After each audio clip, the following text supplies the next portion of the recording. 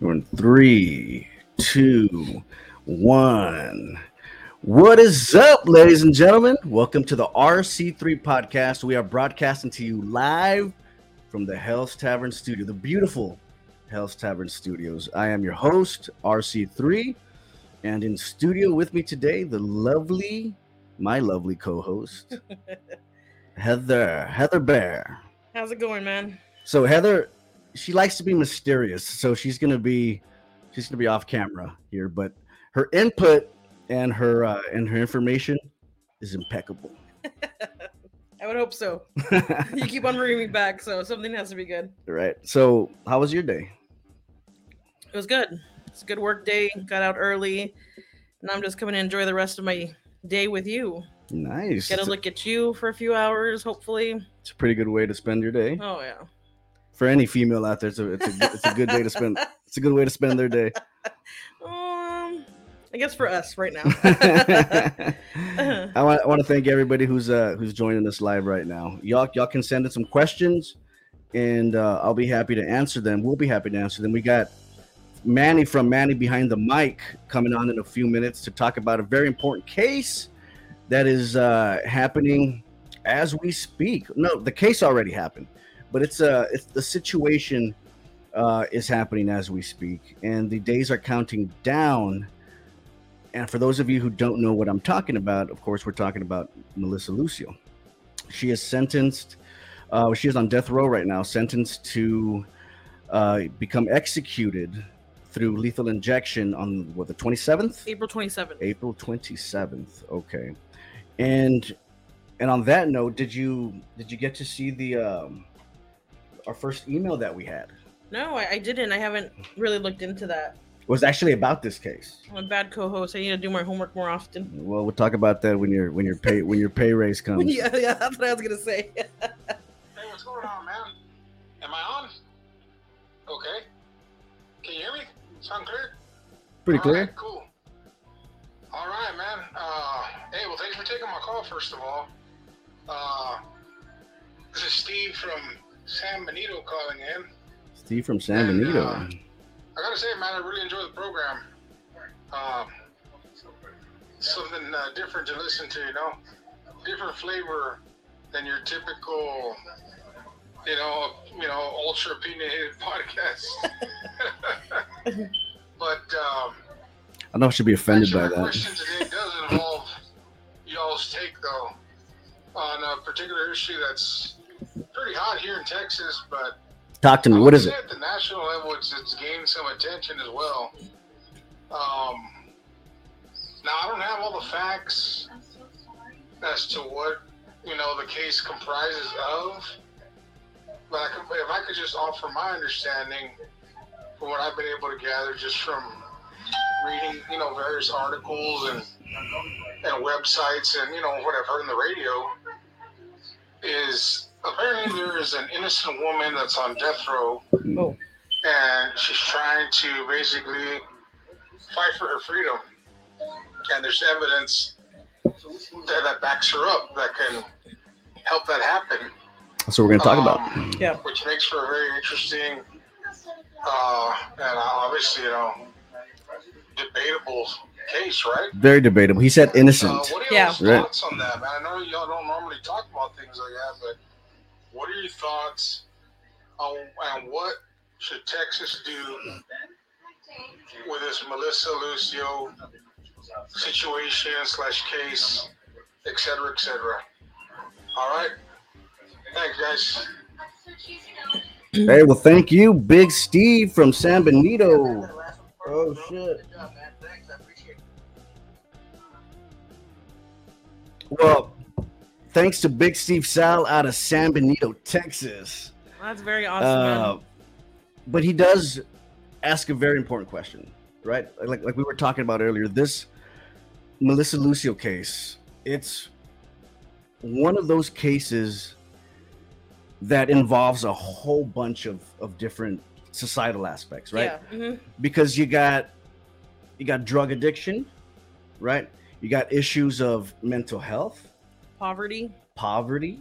You got issues of political corruption. Mm-hmm. I mean, the DA, what's his?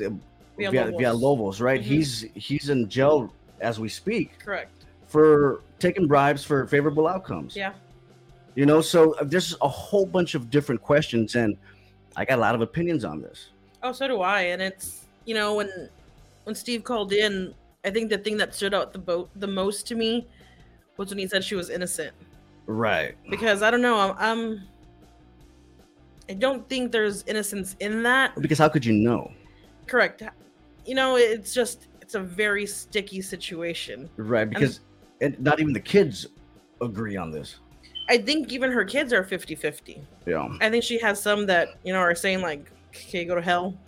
And then some are like defending the mom. Right. Saying that she is innocent. But, I think that's something that we're going to get into because I have a lot of ideas and, opinions, and maybe we share the same, maybe we don't. And I guess that's where it gets fun. We get to debate. We get to debate things like this. And what makes it even better is that we got Manny from Manny Behind the Mic on standby, and he's been very involved in this case. So awesome. he's gonna share with us his opinion. And again, sometimes we're gonna agree, we're gonna disagree. Yeah. And the question of today is Melissa Lucio guilty or innocent? Right. That at the end of the day of murder, right? Yeah. Of murder. Yeah, correct. Because at the end of the day, she's on death row. Correct. Yeah. And so that's where this case kind of involves, and there's questions of death row, capital punishment. So without further ado, we're going to introduce Mr. Manny. Hey guys. What's up, man? How you doing? Hey guys, how you doing? So you've been really, really involved in this case, and I've looked to you for a lot of information on this situation. Excuse me. Now, I don't think there's a lot of people that don't know at least the basics on this case. So could you, or would you, I would say, just provide just a quick brief outline of what exactly happened? Yeah, basically in 2007, Melissa Lucio was put on trial for was murder of a 2-year-old child, and that does carry the death penalty. And there were questions as to all kind of child abuse and bruising on the baby's body, photos from the medical examiner during the autopsy, and so everybody, actually the medical examiner assumed, well, look at all these bruises. Somebody beat the crap out of her. And her defense attorney was no big help. His name is Peter Gilman. He is from the Valley down here. And there was so much evidence. They talked to the entire family. Was Melissa a violent person? Was she abusive? Since she was a kid. And the answer from everyone was no. She was never abusive. She was never violent. She didn't even discipline her own kids when it came just to basic discipline. Right. So, how did she become a cold-blooded killer now when Mariah was born? And it killed her, but didn't do anything else. There is drug abuse. She was addicted to drugs, and she would admittedly, and the other family members would say, she'd lock herself up in the bathroom 2 or 3 hours at a time. Right. And she wouldn't come out until she was over her high or whatever. And a lot of kids, total of 12, 14 if you count the 2 that she had in prison. She had twins. So there were 12 children, a lot of them. I mean, it's a big household, a lot of kids running around. And so the story is, well, they want to say that she abused Mariah, punched her in the head, hit her in the head. Another angle is that she fell down the stairs. Another angle is that Melissa threw her down the stairs. And yet another angle is that some of the other brothers and sisters pushed her down the stairs because they didn't like that sibling. They didn't like Mariah. Well, that was one of the narratives that was in the documentary. Yeah. Right. And yeah, and there is, the investigator, Lynn Marie Garcia, received a pretty much verbal confession. Said, yeah, from one of the daughters. And she said, yeah, I did it. So what? What are you going to do, arrest me? Oh, and that's on tape with the attorney. The attorneys have that tape. And that was recorded. Why hasn't the tape been released? That's attorneys decide not to release that. I don't know what their reasons are, but yeah, they will not release that. At least not yet. But that is contradicted by the daughter, right? Just so we're clear. Well, that's one way to put it. Yeah. Well, I mean, that's she does say that she never confessed to that. She says she never confessed to it, and they've also said, they've kind of flip-flopped on the issue of, was your mother abusive? And first it was yes, and then it was no, and then it was, well, I don't know, I didn't see it myself, and then, well, she pushed her or whatever, or threw her on the bed or something. It's very inconsistent, which is why the film producer, Sabrina Van Tassel, did not put her interview in the movie. She said she was just inconsistent and all over the place, and she didn't feel right about including that segment. I think that would have been important information, though. Just the inconsistency itself. Possibly, and it would have raised a lot of questions for sure. Like, why are they saying this and now they're saying that, or what's going on? I mean, so going back to the very beginning, Mariah was born in 2004, right? Yep. She was born November 2004. 3 weeks after she was born, she went right into foster care. She was born, and they found drugs in her system, and they immediately. Her mom, Melissa, never had her from birth. Right. So they sent her to foster care. Right. So then, from the time, and she was born into a very poverty-stricken household with a whole bunch of kids, drug addiction. I mean, it's not to be sugarcoated. I mean, it is what it is, right? Yeah, it was not a good situation. Okay, and so I haven't heard a lot of people say this fact, that she was in foster care for the entirety of her life, for 2 years. For almost the whole 2 years, yeah. Right, and so when Melissa got her back, Melissa got her back because she tested negative for drugs, and claims that she had been off of drugs since January of that year. And she got her back in November. So she claims she was drug free for about 9 months. Right? This is an addict. This is an addict who's battling withdrawals and addiction. And she now has her daughter in her possession, who she never had a connection with. I mean, that's safe to say. Safe to right? say, yep. And so from the time that she got Mariah, which was in November, to the time that this incident happened, it was only 3 months. Yeah. Because she got her in November of 2006, and this incident happened in February of 2007. Yeah. Am I clear on it? Mm-hmm. And so one of the claims from the daughters is, and you might know more about this than I do, is that the abuse happened after they got back from foster care. Yeah, they're saying that the abuse happened as soon as they got her back. Right, and that it didn't happen before. But I mean, if you look at it from a drug abuse perspective, and if you know the reason why people are into drugs, a lot of it is as an escape, right? Because Melissa, and you should be sympathetic to her upbringing and to the tragedy that was her childhood. Sexual abuse, rape by family members. That's fucked up, dude. Very, very messed up. And so she's obviously battling mental health issues, and the drugs maybe provided some kind of an escape, right? Yep. Now, so if she had been clean for 9 months, as she claims, and she did test clean, this is a very different woman than was on the drugs.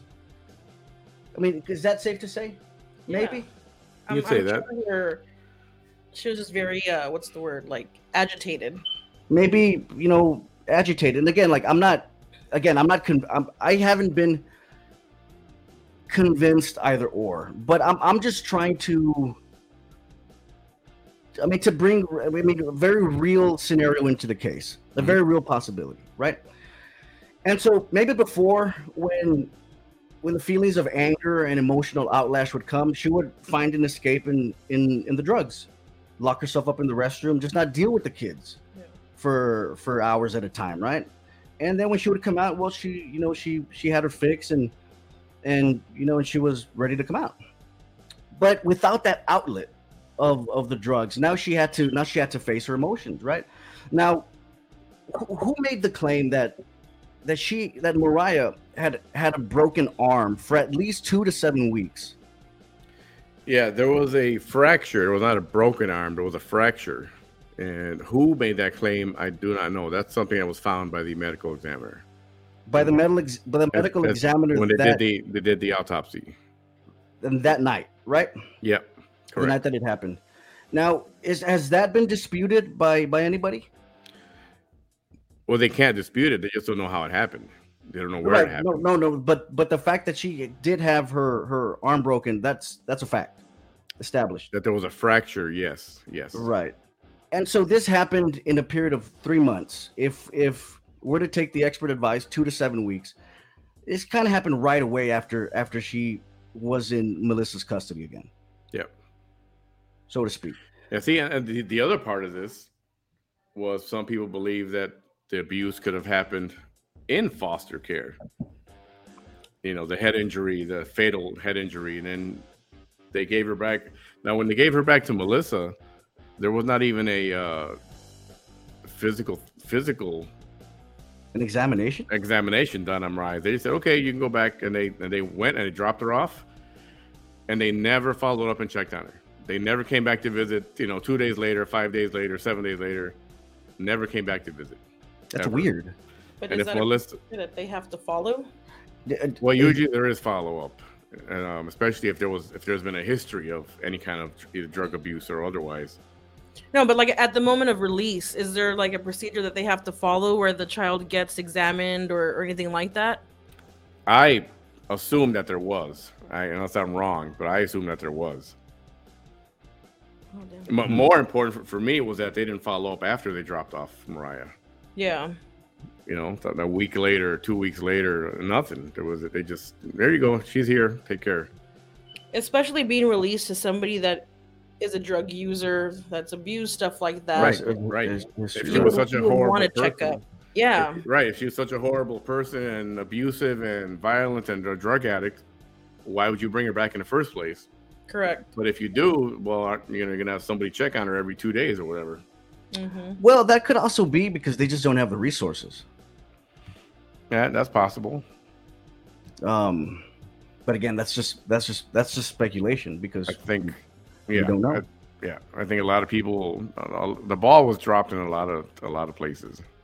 Right. So let me ask you: are you one who believes that Melissa didn't abuse Mariah? Yes, I am on that train that she did not abuse Mariah. Melissa was never a violent person. I mean, they go back to her childhood. They talk to family members. They talk to CPS. And not one person said, oh, yeah, she was violent. I mean, at all. And then they spoke with the therapist, Mr. Pinkerton. And he's like, yeah, she doesn't have a violent bone in her body. It's not in her makeup. It's not in her DNA. So for her just to become violent after having Mariah just out of nowhere. But those aren't 100% profiles, though, right? Like there's outlier cases. Well, I mean, of course, stuff does happen, but it just didn't fit. It didn't fit the kind of person that Melissa is. While she was on drugs. At all, even when she was on drugs, there was no history of violence or anything. Right, I guess, but what I'm saying is that she might have been a different person off of the drugs. While going through withdrawals. Yeah, I would say so. Or the drugs could have made her a different person. Even the drug, right? Even just the fact of.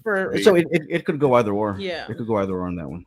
Yeah. Now, what do you make of the court documents that say that Melissa admitted to pinching the vagina of Mariah? Now, I don't know that she actually ever admitted that. But it is nonetheless in the court documents. Yeah. That I honestly can't speak to. All I know is that the actual, what they call the confession, if you saw it, I don't know. Besides, we haven't even mentioned it, whether you saw the movie or not. Yes. Yes, sir. It was, 6 or 7 hours of show me how you hit the kid and show me how you hit hit Mariah, and then at the very end, she's like, "Well, I guess I did it." She said, "I guess I did it," and it's I mean, that's sketchy as it is right there. Yeah, that is sketchy. That is, especially after saying no, over 100 times. I think she comes to a point where she is just so exhausted and then being pregnant at the time. Plus, I mean, like, if that's the thing, man, is that you try to put yourself in that situation, right? What would you do? But there's a lot of different factors that so somebody could say, well, a normal mother, as soon as knowing that your 2-year-old daughter fell from a 2-story flight of stairs, would immediately go to the hospital. And that was my initial reaction. Like, I try to put myself in that situation, right? But you got to remember this too. Yeah, it was moving. Thought, and then okay, go ahead. You can like, if I had seen my 2-year-old fall from or even secondhand saw him fall from a 2-story flight of stairs, my normal reaction would be like, it doesn't matter if he looks fine or not. Like, this is not a fall, just a standard scratch or a standard bump or a standard fall. Like, this is serious, you know. But then if my son looks fine and I had CPS on my ass for the last 5 to 10 years, do you take that chance? You know, so that's. And then you can add the fact that there's 11 other children as well. You know, right? And it was moving day. They were moving from one apartment to another. Right, but everyone. That's not an excuse. Well, sure it can be. You know, many times she had the other children police the other younger kids because she was not there, or she was. But I'm saying how somebody reacts after a fall from a flight of stairs like that. Yeah, I mean, it's not even clear to me at what point did she know that there was an accident.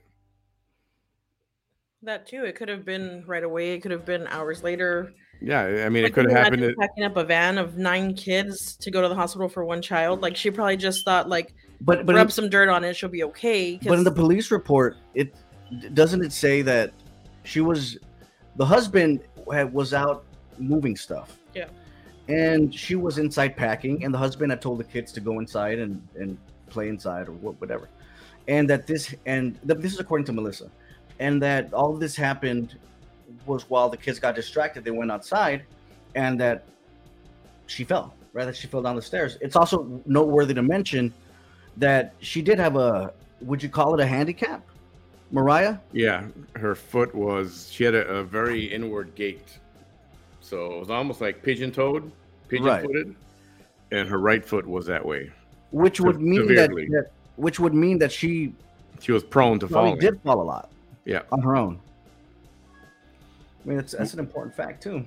It is, and that kind of could put the fact out there that she could have fallen. She could have fallen, and she fell a lot from what the other kids say. Yeah. Okay. So then, according to the police reports, Melissa finds this out. It doesn't say that she found it out later. It said that she found it out as it happened, right? Because one of the other kids saw and I don't know when she found out, how soon, and then honestly, I don't even know when it happened. Like, when it actually happened. It could have been earlier in the morning. It could have been that afternoon. It could have been in that evening. Well, I mean, again, according to the police reports, it happened right after the father left to go move some stuff. Yeah, but when you're moving all day. You're not moving early in the morning only or at lunchtime. You know what I mean? Okay, that's a good point. Plus, and again, you got to add, there's 11 kids running around. You know, at some point, she left it to the older kids to help corral and, as a lot of parents do. Yeah. Okay, so far so good. So then she realizes that she fell. She doesn't see any trauma. Yep. Right? Which is completely different, I mean, just for the record, from what the medical examiner said. Okay, so yes. Okay, so we'll get to there. So then that night, she says that they ate tamales. I think this happened on a Wednesday night or maybe a Thursday night, but they ate tamales and she couldn't hold anything down.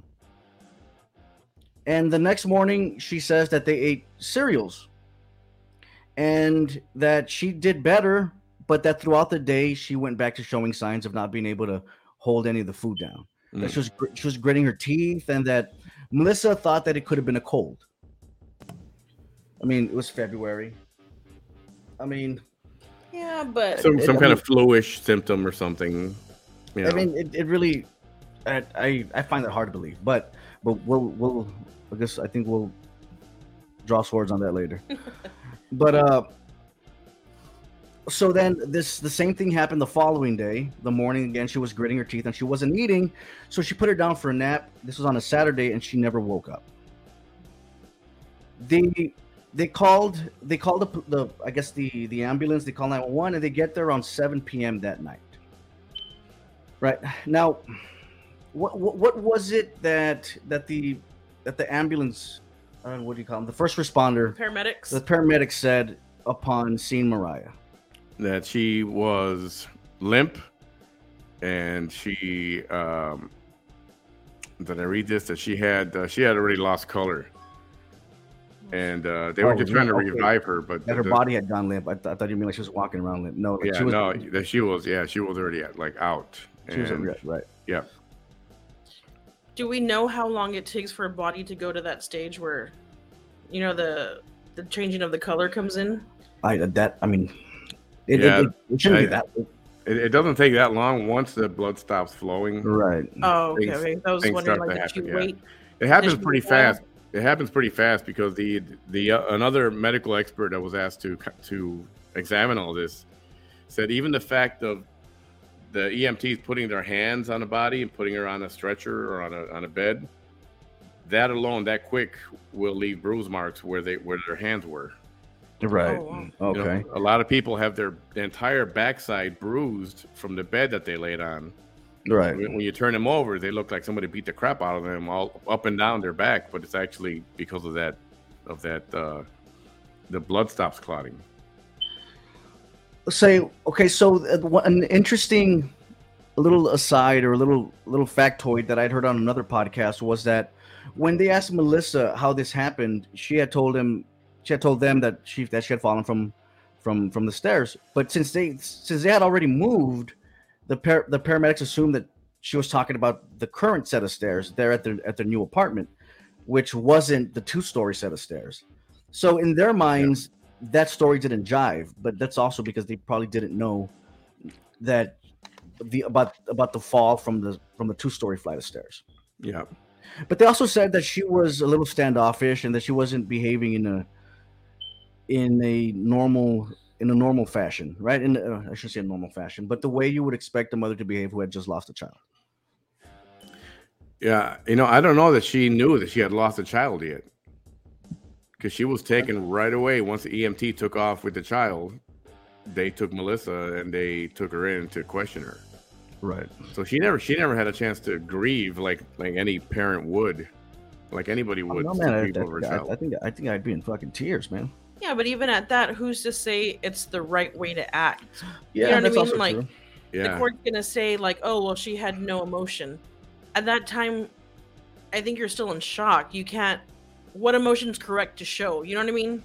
I mean, but if you look at the pattern of behavior that people show in cases like this, I mean, if somebody's saying, if somebody who's been around cases like that before is saying that this is a pattern of behavior that I don't recognize attached to this incident, then it's for a reason. Like there's a general pattern that is established, right? But remember, she didn't have a bond with this child. She only had the child for 3 months, compared to somebody that would have had the child for 2.5 years. Or you know what I mean? That's a good point. There's no connection.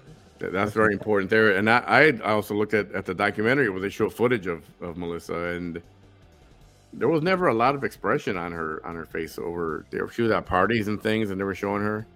Mm-hmm. And she was always kind of just, stone faced. Yeah. Well, I mean, it's safe to say that she was probably pretty messed up. She was probably stoned. It's just probably stoned. It could be, yeah. And so I think is that an accurate timeline of events? Yeah. It's an accurate timeline of events. Okay, and so that's where her 6 or 7 hours of interrogation pretty much started. And so then at the hospital, so before we get more into our opinions on this situation, at the hospital, The medical examiner who did the autopsy, who removed the clothes, she said that it was the most horrible case of child abuse that she had ever seen. How do you feel about that? Like, I guess my initial response is like, I mean, I don't think she has a dog in the hunt, right? Like, with her experience, with her expertise on, like, shouldn't she be able to distinguish child abuse from a fall? Yeah, let's talk about experience. That medical examiner, I forget her name right now. I got it written down somewhere. Wasn't it Farley? Is it? She was new to the business. She was new to within 2 years, if I'm not mistaken. Oh, I thought she was experienced in that. But no. In fact, she's a defendant, and she's being sued by 2 other entities right now for false claims of similar to this that happened with Melissa. Wow. Oh, that's interesting. I didn't know that. Yeah, and then, in fact, the other medical expert that they brought in way at the end of the documentary, I would have put him in way earlier in the documentary, but she put her way at the back end. He explained all this, why there's bruising, and that brings up another point, is that Mariah, I think, expired the day before or earlier that night. Because John came, the timeline is a little off. John says he went to visit her. John is one of her older sons. He wasn't living there at the time. The old son. No, he was not. Right. Okay. And he came to see Mariah. That same day? This was the night before. The night before? Yeah, this all happened. So she this passed happened, away, or the night before the incident? The night before she was considered passed away. Yeah. Okay. So he came to see her, and he said he felt her cold, and he didn't know if she was asleep or just lifeless. The night before. Interesting. And so he walked away, and to this point, to this day, he does regret. What if I could have done something? So I don't know. I'm thinking most likely she was already gone. Now we're talking hours before the EMT got there. But how does that? I mean, if that were true, how does that help Melissa in any way? I'm not thinking it does help her anyway. It's just it goes back to it's not if you're looking for abuse. I mean, that doesn't mean that there's abuse not at Melissa's hand anyway. Right, but the examiner wasn't saying that that's what was the abuse. The examiner said that there was visible pinches to the vagina. Bite marks on the back. One bite mark that they called the bite mark. Missing hair. And the hair part, that could be due to the other sisters that were bullies. There's 2 other of the older sisters that didn't like her either. Or it could be abuse. We're speculating, right? Or it could be abuse. Yeah. Again, we're talking about abuse from someone who's never been abusive to any of her kids her whole life, or never been violent person herself. Prior to being off. Prior to having Mariah. Right, but one of the claims of one of the daughters is that she wasn't abusive before she was clean. But once she was clean, once they got him back from the foster care, was when she started becoming abusive. I don't know that that's the case. I think she was doing drugs even before. Well, the other kids were home. Before Mariah was born. And yeah. And she wasn't abusive to any of those kids. No. What I'm saying is that she had been clean. Yeah, so she had been clean 9 months before she got Mariah back, and the rest of the kids. What was it? 9 other ones, because I think 3 had already reached. They weren't minors anymore. Yep. And 1 was John, right? Right. Okay, so there was something you said earlier, man, that really jumped out at me. Because I don't know in my mind how to make sense of this, right? Because this is night and day, right? If you're Melissa Lucio, who says that she didn't see anything wrong with Mariah after she had fallen, right? Meaning that by any standards, she looked okay. Yeah. Right. And then the medical examiner, on the other hand, looks at her and says, "This is the worst case of child abuse that she had ever seen. Broken arm, bite marks." somebody's lying. Yeah. But a bite mark that was never ruled as a bite mark officially. Right, but the broken arm, the bite. I mean, okay, so the mark, fracture, not a real break, the it hair was a fracture. The pinches to the vagina, like she was obviously in very, very bad shape, right? So somebody's lying here. Like, who's telling the truth? Is the medical examiner lying, or is Melissa Lucio saying the truth when she says that she looked normal? And what about one of her siblings? They said they had put vinegar in her bottle and give her that baby bottle with vinegar in it. Whoa. Say that one more time. Yeah, there are two sisters. One is Selena, and the other one is Alexandra Marie. Right, which are the ones that have that TikTok situation, right? Yep, and they, and I hate going there with this, but you know what? The fact is, they stated they didn't feel closeness to her. They did not feel close to her because that was from a different father, and they bullied her a lot.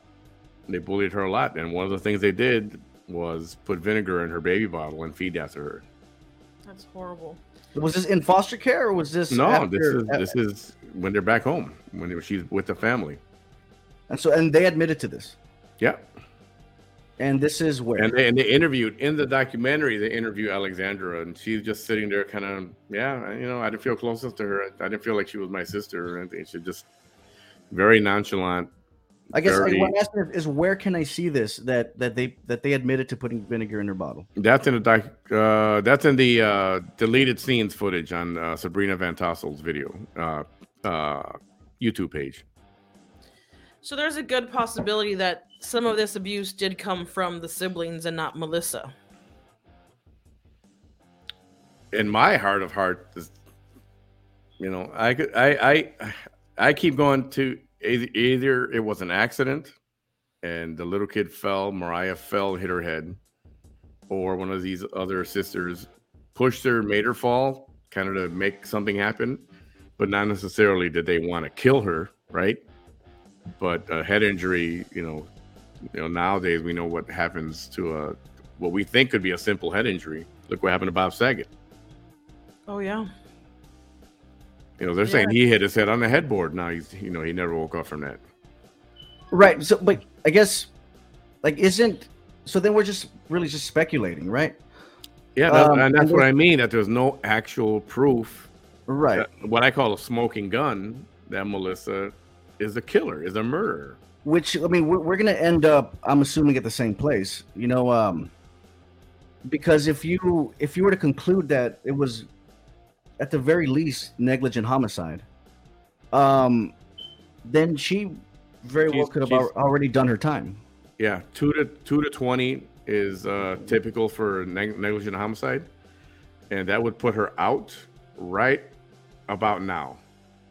Without early release for good behavior, she could be out in less than 15 years, but it'd be right around now when the natural process of release would happen. Right. And I'm going to go out on a limb and say that you don't think she should be put to death. Absolutely not. I don't think she should be put to death either. When there's so much doubt, when there's doubt, I always say, when there's doubt, there is no doubt.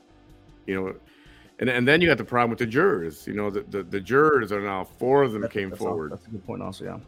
To say, you know what, had I known, and then the DA, I mean, there's a lot of little things that are huge.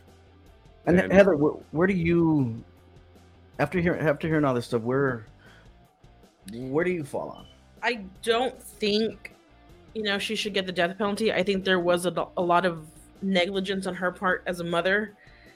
But again, we weren't there. Like, can you imagine raising 12 children on your own, maybe? Yeah. Going through all these things, the drug abuse, losing your kids for 2 years, then coming back. And I don't know. I think she just neglected maybe Mariah a little bit more than all the other kids, and I think she should do time for that. You know what I mean?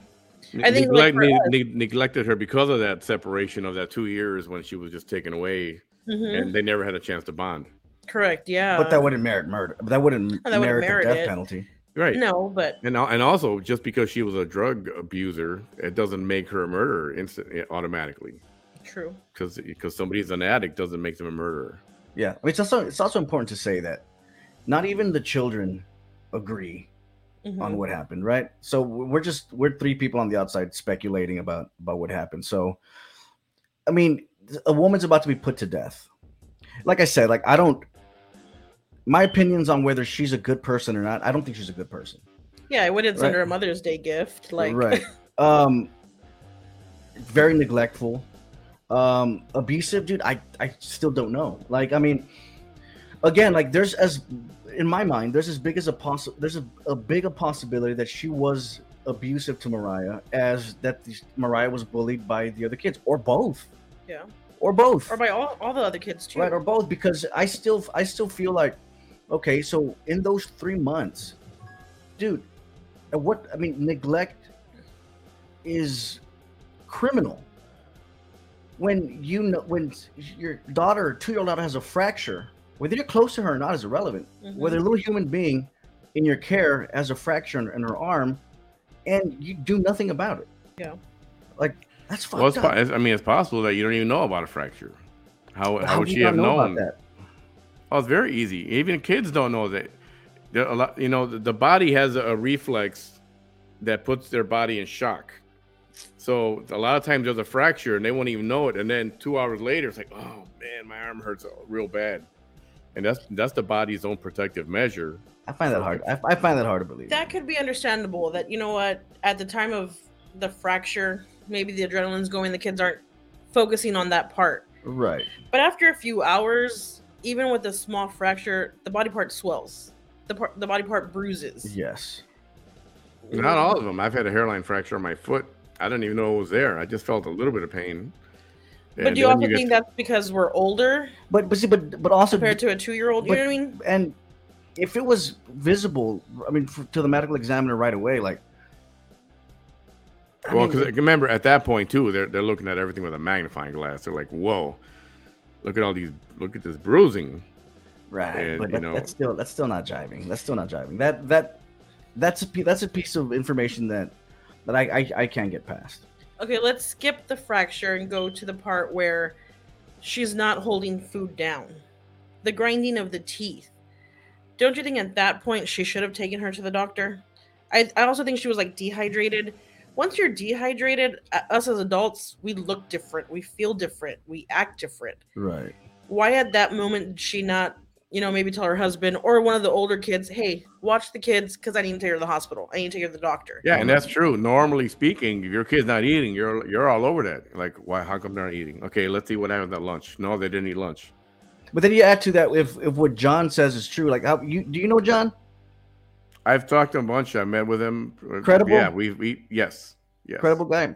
If what he says is true, that the day before she was already cold. Man, dude. Why couldn't you? Why is it such a leap to believe that she was abusive?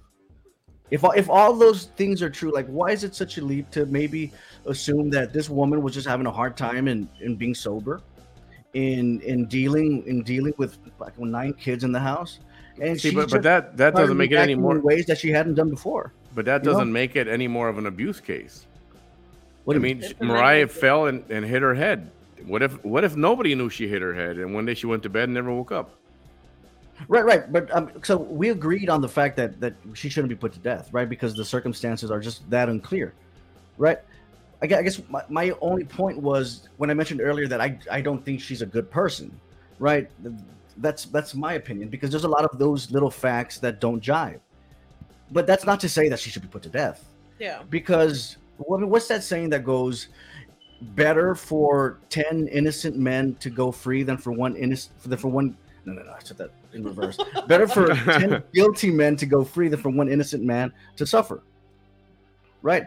And so, like, I'm not for the death penalty. I mean, you really have to. I am. No, I'm not. Like for me, the case has to be really, really crystal clear. Exactly. And 100% airtight. Perfect. Yeah, and this doesn't meet that standard, in my opinion. And I agree with you there. When I first watched the documentary, I thought, yeah, like, give her the chair. You know what I mean? Because I'm a woman. Children, like, just, it's dealing with a child. Right. And she just looked like, how could you allow this to happen? Now, knowing more of the facts, I don't think she should be put to death, but she should do time, and she has done time. Do I think that's enough to say like, okay, that's what Mariah's life was worth? Maybe not, but who's to say that? You know, how old is she now, Melissa Lucio? How old is Melissa Lucio now? She's 53 going on 54, if I'm not mistaken. Okay, so maybe she's a little bit too old to have more children, but let's say she was younger. What if she had another child and did it again? You know what I mean? Like that's what goes through my head. I don't think she should be released anytime soon. But that's just my opinion. I don't think she should be put to death, but being released, I still don't think she should. But legally, if negligent homicide is 2 to 20, yeah, and I think Texas is a 75 or 85% state, something like that. Right. I think she'd be pretty close at the 15-year mark to just be ready for release. Yeah. And it's also interesting to point out that not even the kids agree on what should happen to her, right? I think Selena and the ones on TikTok, that they don't think she should be put to death either, but that she should be in jail. Okay. I mean, am I wrong? Correct me if I'm wrong. They've flip-flopped on that a little bit too. That's what I heard them say. Yeah, for sure. They don't agree on Melissa's innocence. They claim that there was abuse. Other claims there wasn't. And that depending on when you spoke with them in the past, there was and there wasn't. And then what do you consider abuse? Is anything abuse? Period. Nowadays I think that's a tricky situation because. But what's the legal standard? I mean, there's a legal standard for that. Yeah, it is there. And what is it? There has to be a legal standard for that. No, but now kids call CPS on anything because they don't get to play with their Xbox and their mom slapped them. Like, the system classifies abuse differently than, back then when we were younger, how our parents would discipline us. You know what I mean? Yep. It's a tricky conversation, I guess. The abuse part. Right. But the negligence, that's a given. Like. So we all agree she shouldn't be put to death. No, I don't think she should. And I think most people agree on that, right? You have some people who don't know anything about the case, and they read 5 minutes of something, and they're no death penalty. Put her, send her to the chair. Mm-hmm. Fry him. Like my cousin Vinny. Yeah. Right. And that's what I have to deflect so much. I get into these comments, people talk about it, and I comment, and people, the bite marks. I'm like, well, there was no bite mark. It's not a bite mark. They looked like a bite mark, but then you're making absolute statements, but there's a difference of opinion on that. Go on. No, I'm telling you. Go ahead. Give me your opinion on it. No, but you are making an absolute statement. You're saying that I follow the science. There was definitely no bite marks, but 2 medical examiners disagree on that. One medical examiner. You just don't like one. No. The other one at the end of the film, it's like there's no 100% evidence that this is a bite mark. Right, but that's what I'm saying. Like it's. Like we can't speak in absolutes. You can't say that there's no bite marks. And if they thought it was a bite mark, why didn't they do a mold of Melissa's mouth or whoever else's mouth they thought it might have been? Because we're in the fucking valley, dude. No, it would have happened anyway. But one was never ordered. They said, nah, no, it's. But also they did a drug test on her that night, and that never even there was no outcome on that either. Yeah, no. Which goes to show you like the amount of incompetence. And then we're not even talking about her defense. Or Villalobos, like. And okay, so we haven't even gotten into that. So, I mean, that's another tentacle that's hanging over this case, right? Or that's wrapped in this case is that the DA that was involved in this case, Villalobos, what's his first name? Armando Villalobos. Is he still in jail? He is now under supervision. He was He was incarcerated up until a few months ago. I'm probably in a good prison too. What a guy! I believe now it's 4 or 5 years of supervision. So this guy gets sent to prison for how long? 11 or 12 years, something like that. 11 or 12 years, and look, this is how fucked up the system is. He gets sent to prison for 10, 11 years, right? For taking bribes, kickbacks for favorable outcomes, for doing deals with cartels. Like this guy is, I mean, what a fucking beauty this guy is, right? Like you get 10 years for basically corrupting the entire political system in Cameron County to where we don't even know now which of the cases that you supervised are legitimate and aren't legitimate. Does this case fall under that? Yeah, every case he handled would fall under that. Yeah. Every case he handled. Do we know how many cases there were under him? I heard at one point, I don't remember what the number was. I want to say a dozen, at least a dozen. So it's like now, I thought there was more. Yeah, there was probably more. We should make it easier to go through them, but right, like, you know. But now you're talking about now you have to. And what I've been pushing for is a moratorium on the death penalty here, at least down here, and get everything looked at again. What are, I mean, in my mind, the best way to handle the situation? But again, I don't know if it's even legally possible or not. If what to do is to have a retrial. Well, they would have to agree to it. They would have to see if there's enough evidence to go, enough eye-opening evidence to go, yeah, she does deserve a retrial. Well, just the fact that 5 of the jurors are now regretting their decision after, and they all say the same thing. After being shown evidence that they weren't allowed to see in court. Right. I mean, that's huge. It's a huge. Right. And the part that sucks was that one of the, I think it was a jury foreman, if I'm not mistaken, he testified at the, there was a committee, there was a hearing last week in Austin. I don't know if you caught that or not. Yes. And the DA. Was it is his name Julio? I'd have to look it up. Yeah, I mean, it could be like Ted or something. I can't remember. So he testified. They wrote something down, and his daughter, I believe it was his daughter, read it for him. And then the DA, the current DA, which is Louis Science, criticized that. That sounds like a prepared statement. It sounds like a legal statement, and he didn't put any credibility into that at all whatsoever. So, I mean, that's a whole other, you want to add another part of this is the current DA, when they asked him, would you consider pulling the warrant on her death penalty? And he's like, why should I? Why should I? And what about the other 195 cases that there are? Do I got to do the same with all of them? Wow. To me, which was like, well, if it's a death penalty, you got no choice right now. Mm-hmm. Because how can you send somebody with non-airtight evidence to the death chamber to put to death? Yeah, that just doesn't make any sense. I keep referring to the guy here in Brownsville.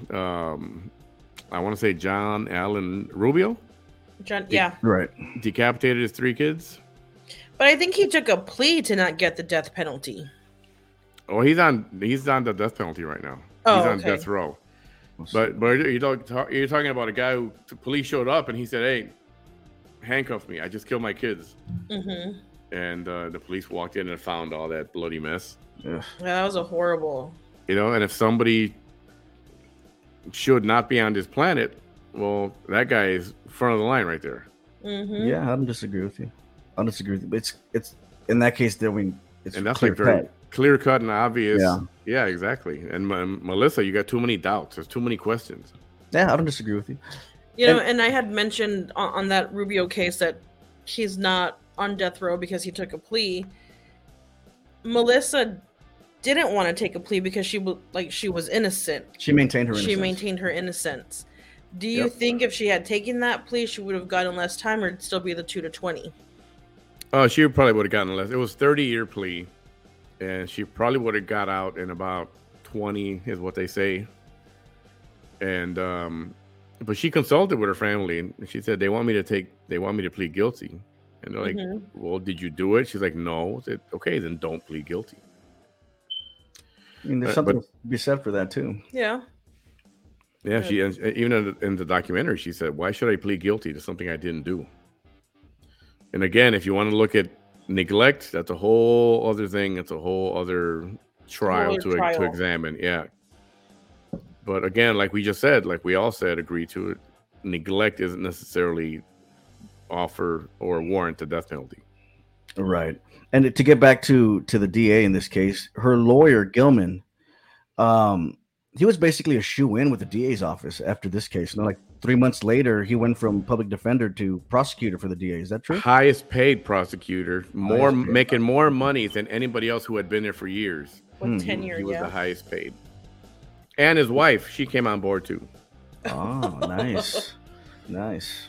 Yeah, it's stuff like that, man, that Because he obviously did a shitty job representing Melissa, and then to go ahead and hire him with more pay, like, what is that saying? You know what I mean? Was he Yeah. already bought from the beginning? maybe he was to already a lose it? shoe-in. Yeah, it would seem so, because it seemed like he was working for the prosecutor instead of defense. You know, he was trying to put her away instead of trying to save her. And that's the feeling from the Lucio camp, right? And especially, yeah. I'm sorry, go ahead. No, totally. There was so much evidence, so much testimony from so many people that would raise so many questions that if you would have brought 2 or 3 of those people forward, the whole jury would have been, yeah, maybe not. Now you have a doubt. Now Yeah. you're not supposed to convict. And let's And talk about that. While this was going on, Villalobos was running for re-election. Oh, yeah, that's a good point. Also, is Yep. that And I had heard that, you know, prior to this, I don't know how true it is, but that there was something going on in Brownsville where they convicted a guy of his crime. He was supposed to do he was supposed to do time, but they let this man go to clear up his stuff that he had to clear up, and then return to come to jail. And the guy fled for 10 years. Jeez. So I don't know. It sounded like he just needed to make a statement with this Melissa case to get back in. Yeah, he had to cover up something that they fudged up. Yeah. And he had been running as like a guy that's going to be tough on crime. Yeah. Like kind of like they all do, right? Like we're going to be tough on crime, and we're going to take any bullshit. We're going to protect you and your children, and And as Texans, that's what you want to hear, right? I mean, I know Yeah. any state, but as in particular in Texas, that's what you want to hear. Yeah, he's going to be tough on crime. That's for damn sure. And then here they go, let this guy go, and now he's on the run, and they're trying to find him. And then Melissa Lucio pops up. Yeah, Fry 'em all. Hispanic woman. She's Hispanic. She's a woman. uneducated, She's a drug addict. She's poor. uneducated, on welfare. I mean, there's probably some Texans alone would say send her to the execution chamber just on the fact that she was getting $2,000 to $5,000 a month on welfare. Yeah, and even that's questionable because they always had to go to the pantry to get food to that homeless shelter Loads to of get fishes. loaves and fishes Right. to get 2 meals at least. That's where they went. But again, So- this is speculated that she was getting the welfare at the time that maybe she was on drugs, and that money was going to drugs. Yeah, that was what was the speculation, right?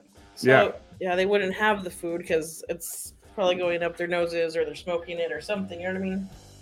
It's- Yeah, and that's a lot of money because that many kids, you'd get a hefty amount of money for food. I Yeah. imagine. Yeah, and so, I mean, one of the things that doesn't really have doesn't have a lot to do with the case, but I want to know how you feel about this, Manny, because it's always been insane to me, dude, how the position of district attorney is one that's an elected position. Because we talk about like justice and matters of justice, right? Like you should only be able to look to evidence and try to get to the truth into determining whether whoever's being charged is innocent or guilty, right? But when you infuse a political position like district attorney, now you're injecting a whole bunch of other situations into the justice system, right? In this case, Armando Villalobos, right? He wants to prove a point, right? It's election time, and now so he's thinking about his own political career over the lives of the people that he's supposed to, either Yep. protect or let loose. So it's crazy to me, dude, how our system is set up like that. It is. It's sad because, that's why we're hoping. It's okay. So that's another train of thought is that they want to hurry up and bury this so that never comes up. We don't look into the corruption. We don't look into, why was he pushing so hard to win this one? Right. I mean, at all costs. It was just like, let's get her over with and win it, and let's get her on death row and then get her over with. And this in the middle of, you've had other people on death row who've been there for 20 and 30 years. And some of them still don't have a date, but they're on death row. Now, all of a sudden, they want to push Melissa to the front of the line on some shady evidence. Yeah, it seems squirrely. Yeah.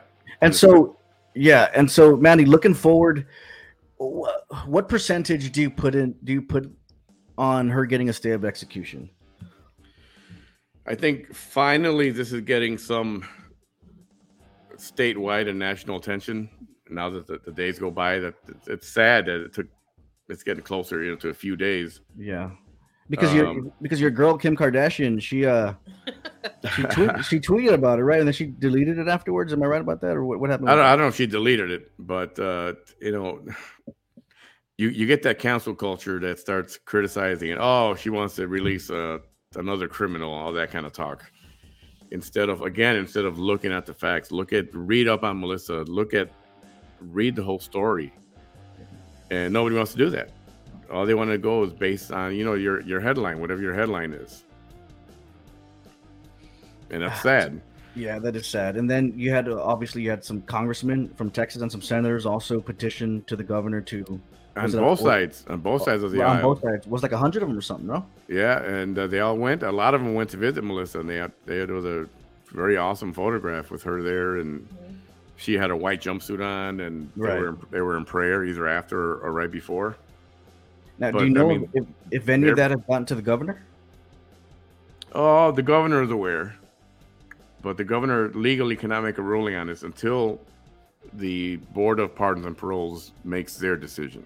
And that happens 2 days before the actual execution. That could happen 3 hours after the scheduled execution. Oh wow! What? Yeah, sometimes the governor will have to delay the execution because we haven't heard back from the board. I thought after the person's done. Like, what the? Yeah, if it's like a minute before. We made a mistake, Reviver. Put our taxpayer money to good use once again, huh? If it's time to 5 minutes before, that's when he can rule on it. Legally, he really can't do or say anything about it right now. So it's not that he doesn't want to; he's not able to. The one person who can is the DA, who doesn't want to. The current DA. Yep, Louis Science. It's not the other guy that's in Bill was prison. calling from jail. Yeah, it is. Yeah. Hey, listen, guys, I think I really fudged this one up, man. I think we should. Louis Science, he's seen everything. Presumably, he's seen everything. And he could pull the plug he could withdraw the death penalty warrant. Any indication on where he's leaning? He's not saying. What he did say during that hearing was that, well, if the Board of Pardons and Paroles doesn't do anything, I will make sure something gets done. But I don't know. Nobody believes him, really. You don't get a warm fuzzy from that guy. Yeah, I imagine it's one of those cases where you just want it to go away. Yeah. Yeah, but I think that hearing kind of put him in a bad spot. He might have put himself in a bad spot a little bit. Right. And now everybody's watching what he's going to do. And hopefully, because he committed himself, people are going to remember that come election time. Same thing with Governor Abbott. So the Manny behind the mic meter, where do you see this going? I see a stay of execution happening. You see it? Yep. Now, are you close to the family, like to Melissa Lucio's family, to some of them, all of them? The only one I talk to on an almost regular basis is John and his wife. John and his wife, Michelle. I've reached out to the other kids trying to get them on the show or to talk to me, but they just won't. They'd rather do their TikTok thing. And my question is, I wonder, if she doesn't get this date of execution, stay of execution, and they go through with the date of April 27th, will the kids be going? I actually heard one say that he would be there. Yeah, from what I understand, most of them will not be there. Oh, okay. I saw John, and even if Melissa is released, they want nothing to do with her anyway. Oh wow. Most of them? I won't say most. I'll say some of them. And Some that's of probably the hard to get back to. TikTok ones. Oh. I'll say that much. And they make no bones about that. So they're pretty open about that, huh? Oh yeah. Because she's been in jail for what, 13 years? 14 years? 14, yeah. And then to come out, and her babies were little at the time. I think the one after Mariah was what, 3? Selena, right? Oh, Selena, right? No, After Mariah? it was Bobby? couldn't say exactly. Okay. But can you imagine, she didn't have a bond with Mariah because for those 2 years that they weren't together. Can you imagine how distant her and her children have become because of this situation? Yeah. I wonder if of course anybody in jail would want to get out, but is she looking forward to that, to being just disconnected from her actual family? You know what I mean? She actually, anything's better than being in jail. Oh yeah. to this day, Melissa still wants to be close with all of her kids. She still loves them all. She still wants to see them. And that's why it's so hard when you hear her daughters saying, I don't want nothing to do with her. I don't want her to die, but I don't want nothing to do with her. And do they write to her? Do they call her? Any of them? I don't know what the frequency is. I know John is there every weekend. Oh, And wow. the daughters have not been there to see her In the 14 years. in a long while. Oh. Yeah. Oh man. No. And there's a lot of infighting there too. Oh, John's got power of attorney. He doesn't let us see her. But the reality is that there's a very limited list, especially right now, that she's on in isolation because of death row. So the only people. But if Van Telsa can see her, I'm pretty sure kids can see her. No. It would take an act for that to happen at this point. An act of Congress, which means 0%. Yeah. John had to say before he's got the power of attorney. However, if he told me if anyone of them wanted to see her, he would make it happen. He would allow it to happen. But believe me, they're not out there jumping up and down trying to go, oh, pick me. I want to go see. Man, do you talk to Melissa? Have you ever been in contact with her? Or I have not. All I've done is I've sent her email via JPay. You can email her via an app called JPay. Mm-hmm. Oh, well. Has she responded? No, she has not, but she gets hundreds every day. Hundreds. I can imagine. Oh, Yeah. So John has relayed a message from me through him, and he's there. He sees it about 3 or 4 times a week right now. Oh, wow. Yeah. They spend a lot of time there. That makes sense.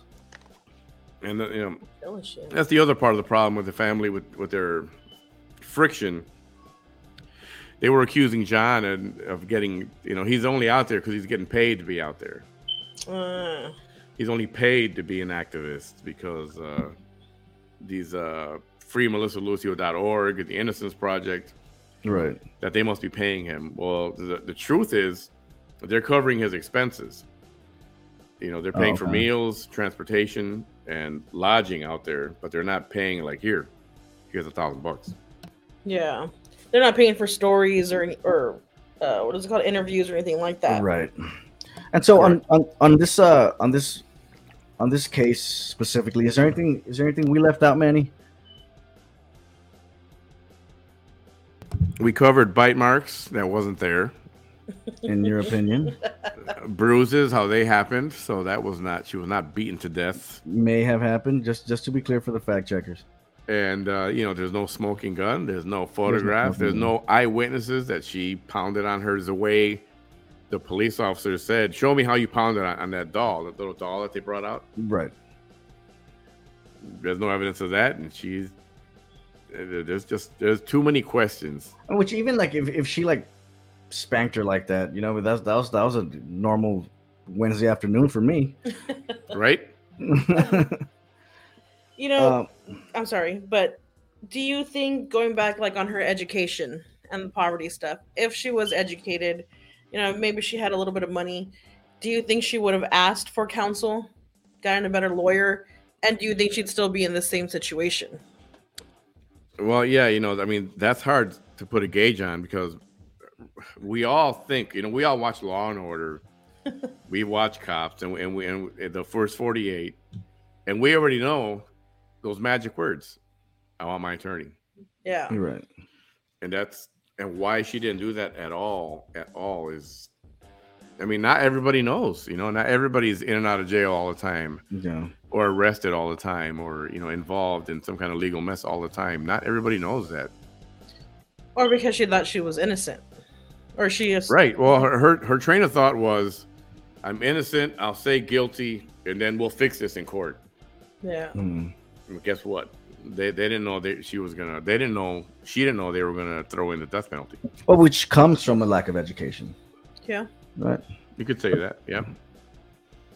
I did say that. Would you say that? But a lack of education doesn't make you a murderer either, No, of course not. Of course not. I want to get your opinion on one other thing, Manny, before we let you go. Sadly, yeah. Epstein did not hang himself. What? Not that. Okay. No. The case that happened out of was it FAR? FAR, Texas. Yeah, about the 3 boys. About the 3 boys. Oh, that beat up the stepfather. To beat the stepfather to death. Come on, Manny. I like you in just this one conversation. Don't disappoint me. I think we're gonna draw swords on this. So I have their names tattooed on my arm right here. Oh sure. Okay, now let's close it. with a big free on top of them, or what? The 2 brothers, I can see where they're emotionally involved. I think they should have left their friend out of it. Like, okay, real quick, just so people know what the F we're talking about. In FAR, Texas, there was 2 brothers who found out that their stepdad was sexually molesting their sister. Yeah. Yes, correct. Right. And then when they found out, they basically beat him to death. And they recruited a friend to help them beat him to death. To help them, right. Okay. Now, there's a lot of... Look, you want them freed.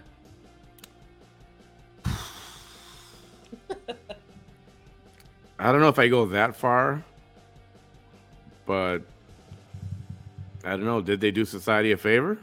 Right. Yeah, but that's a moral question. That's not a legal question. Right? Was it, street justice? Morally, was it right? Because I told Heather this, dude, that I would have probably done the exact same thing. Many people would have, yeah. Right. But then again, morally, a lot of people would have agreed with me on that. But legally, the law just can't say, look, vigilante justice is going to be, we're going to exempt this one situation, because then they'd have to do that across the board. Then you would just complicate the entire legal system. Yeah. I haven't even heard what's going on with that. I think a lot of people are quietly kind of looking the other way because of what happened, what the crime was. But I mean, they're going to have to pay at some point. Now, what's a good sentence for these guys? I mean, you could say it was what do you call that? A crime, emotional crime of passion. Crime of passion. However, they planned this out. This was not a spur of the moment thing. They planned this out. And they followed him. Yeah, and they lured him to a location. Mm-hmm. So it's premeditated. Yeah. Man, I would love to know more details about this. Like, how long in between the time they found out? Yes, that's what I want to know too. Until this happened, because that would change. I think that might change my opinion on things. Because I believe it was a couple days. Oh, up to a couple days, yeah. Max, a couple days max. It was a bunch of hours, I remember, because they found out about it, and then they were scheming to figure out how they were going to handle it. So, damn, that's tough. So now, does that change your view on things? Yeah, it does. Yeah, for me, it's like, yeah, it does, because I understand the crime of passion. I said, now you're like if you walk in on it, seeing it happen. You're gonna tear the guy limb from limb, and nobody's gonna question you on it, right? Oh yeah, for sure, for damn sure. And I think legally you'd probably be, you'd be okay. Now, in the case of somebody like, did you hear about Cain Velasquez? Refresh my memory on that. Okay, so you know who Cain Velasquez is, right? UFC fighter, ex heavyweight champion. Yeah, yes. Okay, so he found out, I believe, that his niece was getting it was the same thing. She was getting molested by some guy, right? And so he chases after this guy who's being driven by his parents. He has a gun on him, and he just starts shooting at him, right? Ends up hitting his father, who's driving him. The accused. He ends up hitting the accused's father, right? And now he's in jail, right? Because attempted murder. Like in this situation, it's even harder to understand because there's a lot of people who will knee-jerk emotionally say free Cain Velasquez. Like there's a huge movement that wants to free this guy, but I don't know how you say that. Like I get the issue of like these pedophiles and wanting them gone and shit like that. Trust me, like nobody hates these motherfuckers more than me. But if we're talking about from a legal perspective, it's a tough one, man, because I know my answer morally, but then again, you hit an innocent guy. Yeah. Now, was it attempted murder? Is that what they got him on? I'm still reading up on that. I wonder why they didn't try to do something like negligent homicide or negligent attempted murder, or what do they call that? Shoot, I can't remember. I mean, he totally missed the intended target. Mm-hmm. So that was kind of... And he could have killed him, a guy who was innocent. Yeah, he was charged with 10 counts, including first-degree attempted murder and 9 gun-related charges. If found guilty of all charges, Cain faces more than 20 years in prison. Oh, shit. For attempted murder. Mm-hmm. And this all went down, like, at a daycare. So the man worked at a daycare. Oh, and it didn't only happen to that one individual. There was other kids. And, like, from what I'm reading, it doesn't say that he was assaulting them. I think he was just playing with himself in front of the kids. Which it's not right? But this pervert pedo was. It changes the it does. I mean, unfortunately, he was just too reckless doing that, going out about it the way he did. Jeez, man, these topics are tough, man. Oh, I know. You could pick another one, stay here for another 2 hours. Agreed. Right? Yeah. Well, goddamn, man. I don't know. To wrap it up, I don't think there's enough evidence to call Melissa a murderer, and she shouldn't be on death row, to say the least. And we hope that Governor Abbott does the right thing, or the Board of Pardons and Paroles. The Board of Pardons and Paroles has received over 8,000 pieces of evidence, snail mail, letters, correspondence. Snail mail, dude, that's offensive. In support of. No offense, Ronnie. You're talking to two people here that belong. Wrap it up, that belong to the street. Man, it was good talking to you, dog. Oh, geez. Okay. She's getting a lot of support, and whether it'll make a difference or not, it'll be. I just hate the fact that they have to wait till the last freaking minute. Mm-hmm. Yeah. To make this. Now, decision. if you hear anything before we do, can you let us know about that? Because we're invested in this, and I know a lot of other people are invested in it as well. And who knows, man? Maybe before the 27th, we'll do something again and kind of refresh the case for everybody. Yeah, get updated on everything. Yeah, because that's only 6 days out? 6 days out? 6 days. Yeah, 6 days. All right, Manny. Where can people find you, man? You can find me on Facebook or YouTube at Manny Behind the Mic, just straight across like that, the way you see it down here. Right. And you can find me there. I'm usually on 2 to 5 times a week. It's usually at 10:30 at night. But lately I've been going on a couple times a day. So I've been streaming the Johnny Depp trial. Oh, that's something else. Oh, that's crazy. That's been interesting. You get some people saying, "Oh, well, who cares? Who cares?" I'm like, yeah, you know what? It's interesting. A lot of people don't get to sit in a courtroom and see what goes on in something like this. That's public interest. Yeah, she's a psycho nut job, and I hope he wins. That's my opinion.